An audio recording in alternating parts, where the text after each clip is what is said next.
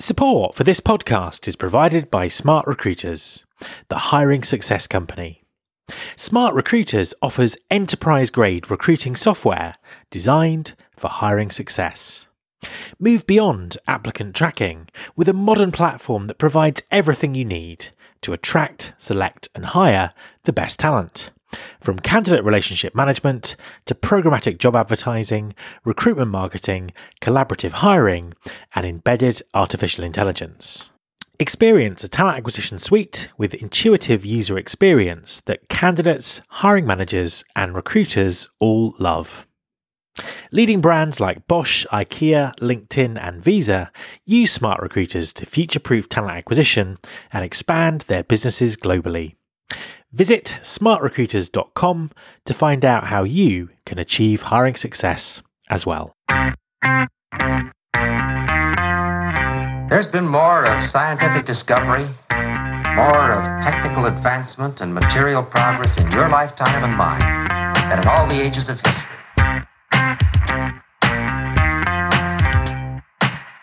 Hi everyone, this is Matt Alder. Welcome to episode 186 of the Recruiting Future podcast. Almost everyone I talk to in talent acquisition clearly recognises the importance of a high-quality candidate experience. But despite the overwhelming consensus, providing even a decent candidate experience seems to be a big challenge for many employers. You can't improve something if you don't measure it. And the lack of data employers have historically collected about their candidate experience is disappointing, to say the least. However, it finally looks like things are changing for the better. My guest this week is Heike Gemmes from the Dutch e-commerce giant Wekamp. Wekamp have spent the last 12 months building a framework that measures the right data for them to continuously improve their candidate experience. Enjoy the interview. Hi Heike, and welcome to the podcast. Thanks, Matt. Great being here. An absolute pleasure to have you on the show. Could you just introduce yourself and tell us what you do? Yeah, for sure. So my name is Heike Gemmes. I am a lead recruiter at Wekamp. So basically, I'm responsible for finding the right talent for our company. And Wekamp is very known in the Netherlands. It is a household brand, but for the international audience, we are the top 3 e-commerce company in the Netherlands. And if you look at our business, you can compare it to something in between Amazon and ASOS. So we are selling fashion, furniture, home accessories, all this kind of stuff for household families. Absolutely. I mean, I've seen quite a lot of your advertising when I've been over in the Netherlands. So could you tell us a bit about the types of recruiting challenges that you have? Yes. So we are looking for a lot of different people. And I think most of challenges are in finding people in technology and product development.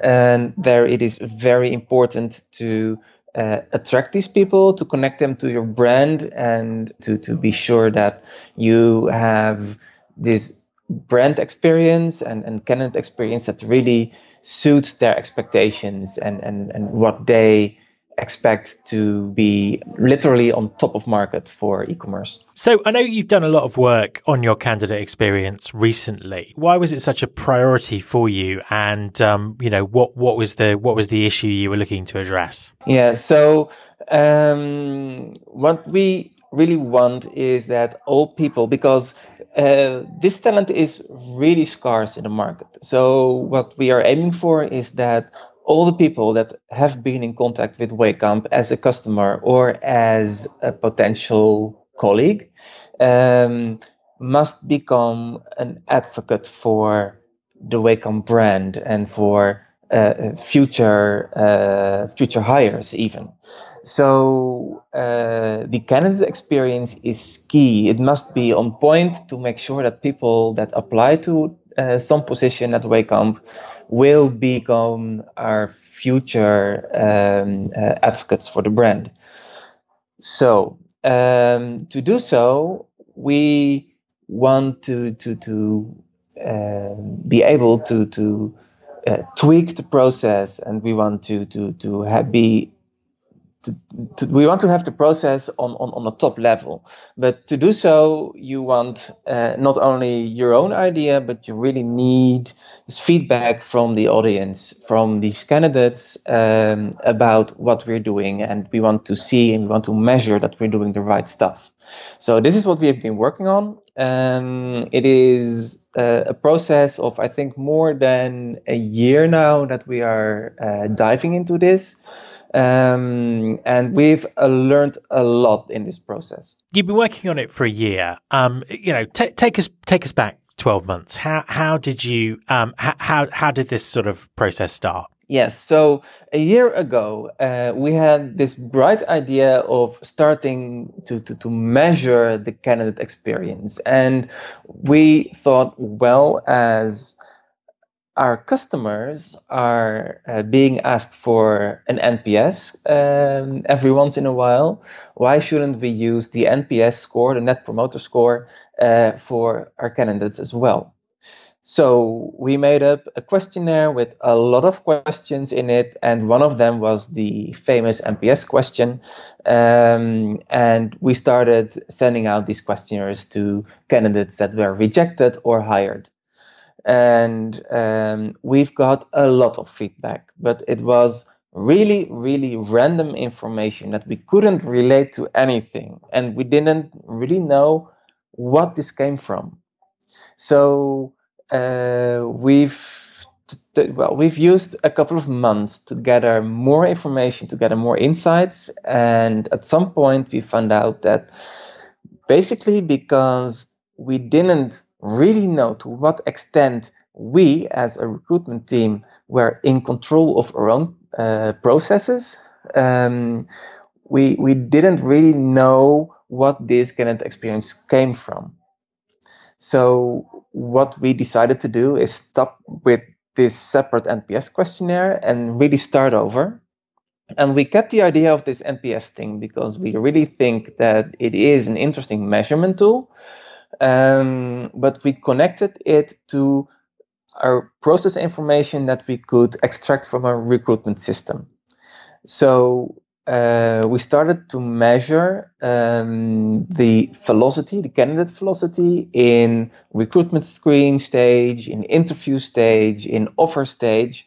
And we connected this to a very brief, very short NPS questionnaire. We basically put two questions in the questionnaire. One was the NPS question. The other one was an open question for improvements. So it was just to get a bit more feedback. And what we saw was that we've got some correlation between the quality of a process and the quality of the answers in the open questions. So for the time that we were less in control of our recruitment process, we've got really random response that we not really could learn anything from the candidates. But now we are a bit further down the line. We are in full control of our process because we have the numbers and we can steer on it. And what we see now as a result is that because we know what is actually happening with all these candidates, is that the feedback that we are getting from the candidates in the open NPS question is giving us a lot more insight and more valuable response that we can instantly use to further improve our process. So what we learned and what is really helpful for us is that we need to combine this process information, this internal process information, and this needs to be on point first, and then we can add this more subjective candidate input from a questionnaire. And this is sort of a combination of insights that is really helping us in driving this candidate experience. So I've got a couple of follow-up questions on that, because I think that sounds like a fascinating process and something that all employers should be doing. First, sort of very practical question. So you're asking candidates for feedback. What point during the process were you asking them, and what kind of response rates were you getting? Yeah, so overall is the response rate around 10%. And we are asking for feedback basically at the end of the process for this candidate. So in each phase that a candidate goes through, so recruiter screen, interview stage, offer stage, and hire stage in the end. So as soon as a candidate leaves the process, we ask for feedback. So this is potentially at the recruiter screen rejection, or the interview stage rejection, or when an offer gets rejected, or when a candidate gets hired. So was there, because I know this is something that comes up quite a lot as potentially a misconception when people are talking about collecting candidate feedback. Was there were people who were rejected from the process? Were they as likely to give feedback to people who'd gone sort of further through the process? How did you find that kind of drop off? Well, I don't see much difference, to be honest. There's only a difference between people who are hired and people who are not hired. And people who are hired are really into Waycomp and are delighted to start soon and want to contribute in every possible way. So when we put a questionnaire to them, we will get the questionnaire answered. So the feedback there is higher, but it is biased more towards Waycomp. So the learning materials for us is a bit less, oddly. And in the rejection stage, we see that right now it's around 10%, and I would love to see it a bit higher than that. But this is what we are working on right now. And that, and compared to, standard sort of percentages for survey responses, that's still pretty good going. Pretty okay. Yeah, it's pretty okay. So you also mentioned that there were sort of parts of the recruitment process you were in control of, and there were things that were outside of your control. Can you sort of expand on that and tell us the types of changes that you made based on this data and these learnings? Yes. So what we saw was that most feedback was on speed and on setting expectations. And for example, during interview stage, the hiring team was a bit ambiguous on whether or not there was actually a position open or not. And well, there was, but there were some other candidates, and I think what we saw in feedback was that this felt insecure, or at least it felt a bit weird to the candidate. And it's very easy to fix by training the hiring managers and the interview teams a bit more, and explaining that being really clear about expectations on both sides is really helpful for us as a company, as well as for the candidate. Candidates looking for clarity as well. The other thing is speed. I don't know how it is in other countries, but in the Netherlands, you see in a lot of companies that it feels a bit decent to wait a bit with feedback. Like maybe it's more decent to give your feedback tomorrow or the day after tomorrow instead of, let's say, an hour after the interview. And what we are finding out is that many candidates don't mind getting feedback sooner, but do mind getting feedback later. So why shouldn't we fasten this a bit more? Absolutely, and that's a great example of data sort of going against decades of kind of recruiter law in terms of what happens. Yeah, really interesting. And so for you guys, I mean, the candidate, the whole kind of experience, does that start at the recruitment process, or does it start, for example, with things like your careers website? Because I kind of understand that you've just redesigned that. Can you tell us about that? Yeah, we did. Yes, it starts on the career site, or even before the career site. So we relaunched our career site a few months ago, and we really wanted a different angle. What you see on many career sites, it's that it's really conversion driven. So most companies start with a search box and a list of vacancies, where we chose a bit of a different angle. We don't want most people to instantly apply. We want visitors of our career site to get to know Waycamp a bit more, to learn about how we act as a company, how we think as a company, what our company culture is, what our values are. And when this is sparking you, then it must be very easy to find a relevant position for you. But it is not the first thing that you need to do on this website. And what we see is that people are coming back, people are applying, people are revisiting later to learn more, to read interviews, to see what we call Waycamp moments, what are really short images, a little bit of text of real events that are happening in the company. These are like sort of Instagram pictures on our website, basically. I mean, I think for a lot of organizations, that's kind of sort of, their nirvana in terms of how their career site should work.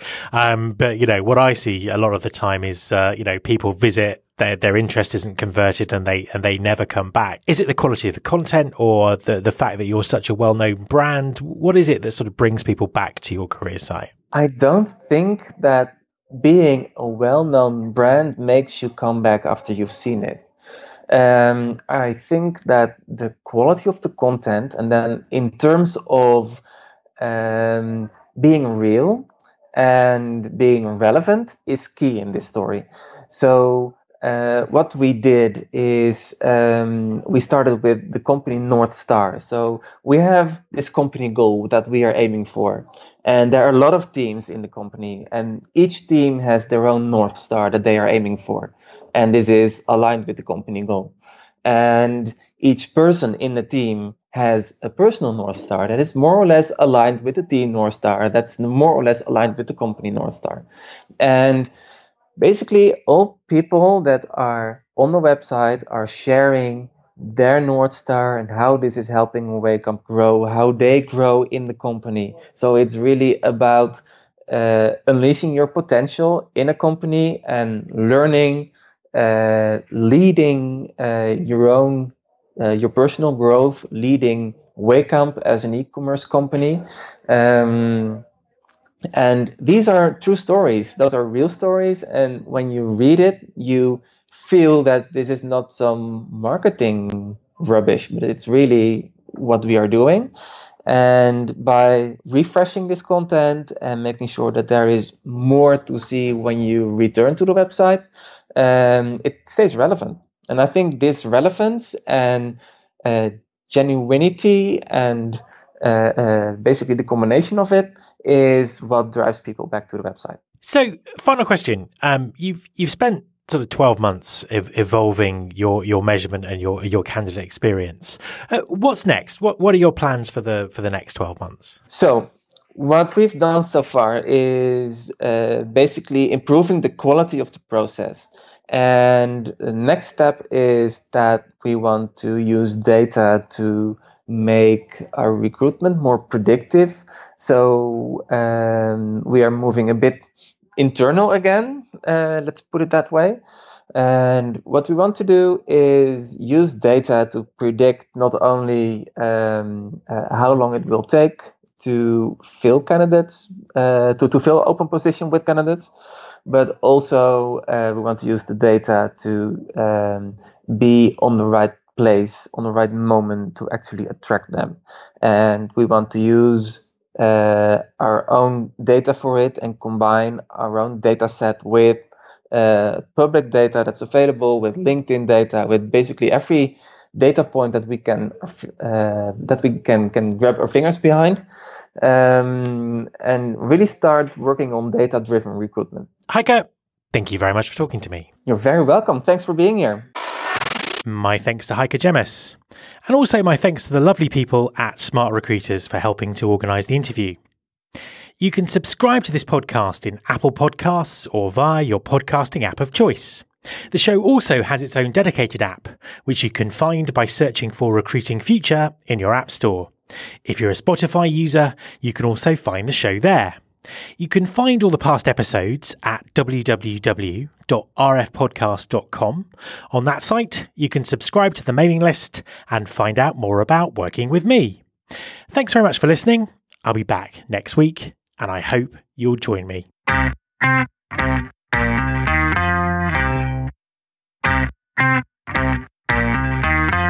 This is my show.